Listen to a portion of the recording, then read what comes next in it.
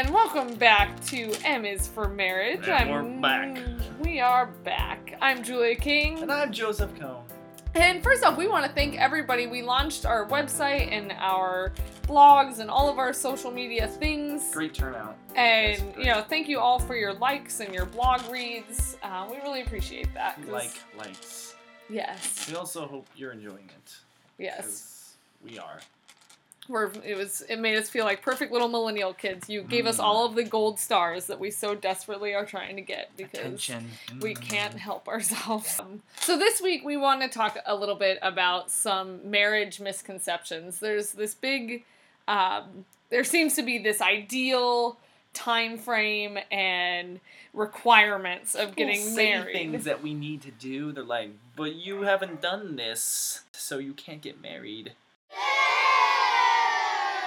I feel like it kind of feeds into what I was saying with gold stars. They're like, you haven't achieved these stars on your sticker chart, so how can you possibly go to this idea of being married, which is such a big commitment. I think one of the first ones that obviously comes up, you guys are marrying too soon. What you nuts? It's so fast. You're so turkeys? fast. Are you sure? You've only been dating since March. March. A few months. A few months. That's usually what we default to. True, but I don't care. And I think it's really a testament to the fact that we have been really committed to communication. We've been hanging out literally like every day. We were getting the whole getting married too soon thing. People were like, you haven't even talked about certain things. So we Googled the list. Googled it. Because we're millennials. So we Googled Dear the list. Google. We said, what Dear should Google. we talk about? And we came up with a list of like 100 things that couples need to talk about. I highly recommend, whether you have been in a relationship, you're dating and just haven't breached certain topics, even if you're married, I would say I found out that she doesn't like some things that I like. She doesn't like bananas. I can't stand them. I know. I thought it was very strange. I almost broke up with her because of it, but then I thought, wow, that's a stupid reason. Bananas are like sugar Play-Doh. Oh, that's awesome. I Sugar never thought about that. Play-Doh in a weird envelope. Have you ever eaten sugar Play-Doh? It's a thing. I don't want to eat Play-Doh. I did. Okay. It's like salty and sugar. Anyhow, Great. Let's not talk about how my issues of eating Play-Doh. Another big thing, I don't know, at least I feel this pressure kind of as a woman, and especially in my generation, is that I have not, the big trend is that for women, we go to school, we get our graduate degree, we get our master's, we go out and do all this education, and then we get these amazing jobs, and we put off the idea of getting married or having a family until we're 30, and then we get married at 30, have kids at 33. I also think it's funny that I've heard the saying from a couple people, they're like, Joe, don't you want to go out and live first? I'm like, I actually think I'm going to live more when I'm married to Julia. I know for a fact I'm going to be living more than I ever could by myself. Yeah. And that just goes for me. It doesn't mean that you can't live a single life and live. I don't want to put that on you. I'm just saying. Also, a lot of people have been saying to me the same thing as Julia. Hey, Joe, are you going to be able to support her? I'm like, have you met Julia? If I tried to take care of her all by myself, she'd get angry at me. I think the whole idea, at least what we want to go into our marriage with and, the rest of our lives with, is supporting each other. And that doesn't necessarily, that applies to so much more than just financials. But, I don't ever want to think of the idea of somebody, the breadwinner idea. Like, that seems... I would like to be able to win bread, like at a carnival.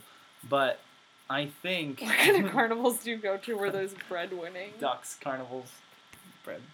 Like a carnival like for bread for carnival for ducks. They win bread instead of prizes. That's great. No, but Go to duck carnival.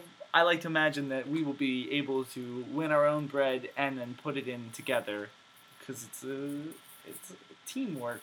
Yeah, makes dream work. That's it's not just a team. We're not becoming a team. We're becoming one. Yeah. Dang. A team of one. Great.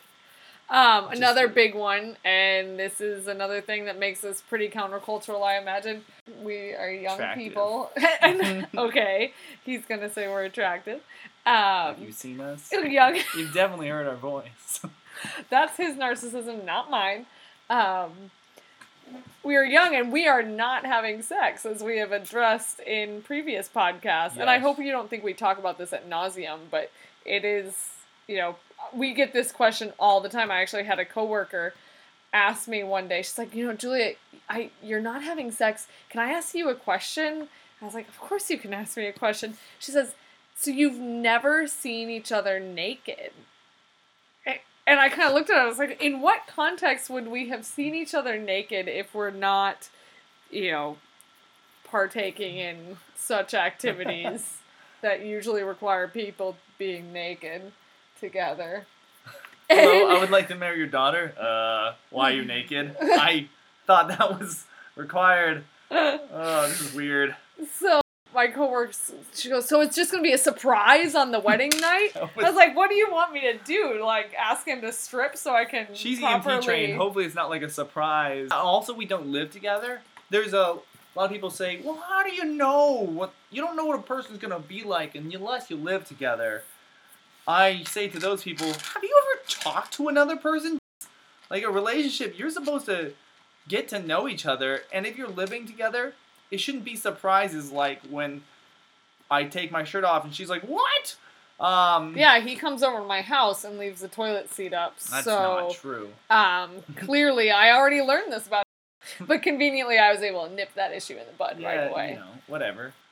Another thing, interestingly enough, even in our, Catholic circle, we are kind of countercultural because we are young and we care about our faith. And I'm not saying that all young people set aside their faith. We believe a lot of you do care about your faith. There is definitely a trend to, as you get older and as you leave, your parents' house, that you give up the faith of your youth. And, for various reasons. And that can really, that's a subject for another time as well, that, requires a lot more in-depth conversation. But we are young and we do care. And so we've really had a lot of interesting feedback from our deacon, from people in our church that are, they're like, I've never seen people young people so enthusiastically Catholic. And we do like the attention, again.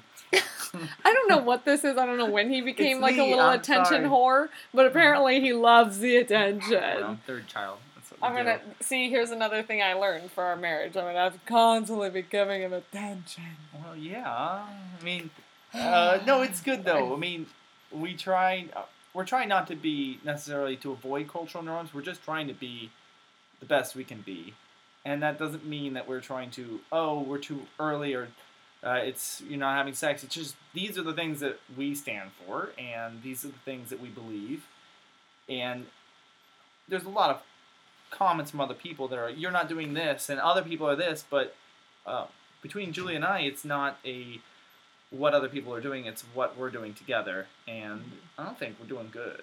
I think we're doing pretty good too. So I would really encourage you, no matter what your relationship status is, let it be as unique and individual as you are as a person, because there's really there's not a box to put this in. There's not a box for relationships. There's not gold stars or, to check off and earn before you can move to, level 2. Yeah. There's, just do it. And if you're with somebody who makes you a better person and encourage you to be that person every single day, yeah, you do that. Do it. Because that's why I'm getting married. Because Joseph makes me a better person than I am. She makes me a better person too. I feel pretty good about her. So on that sappy little note of our confessions of love for each other, we'll say we love you. Yeah, thanks for listening. You're great. A+, gold star for you. Gold star. Put it on your sticker chart. We'll see you next week. Adios. Bye. Bye.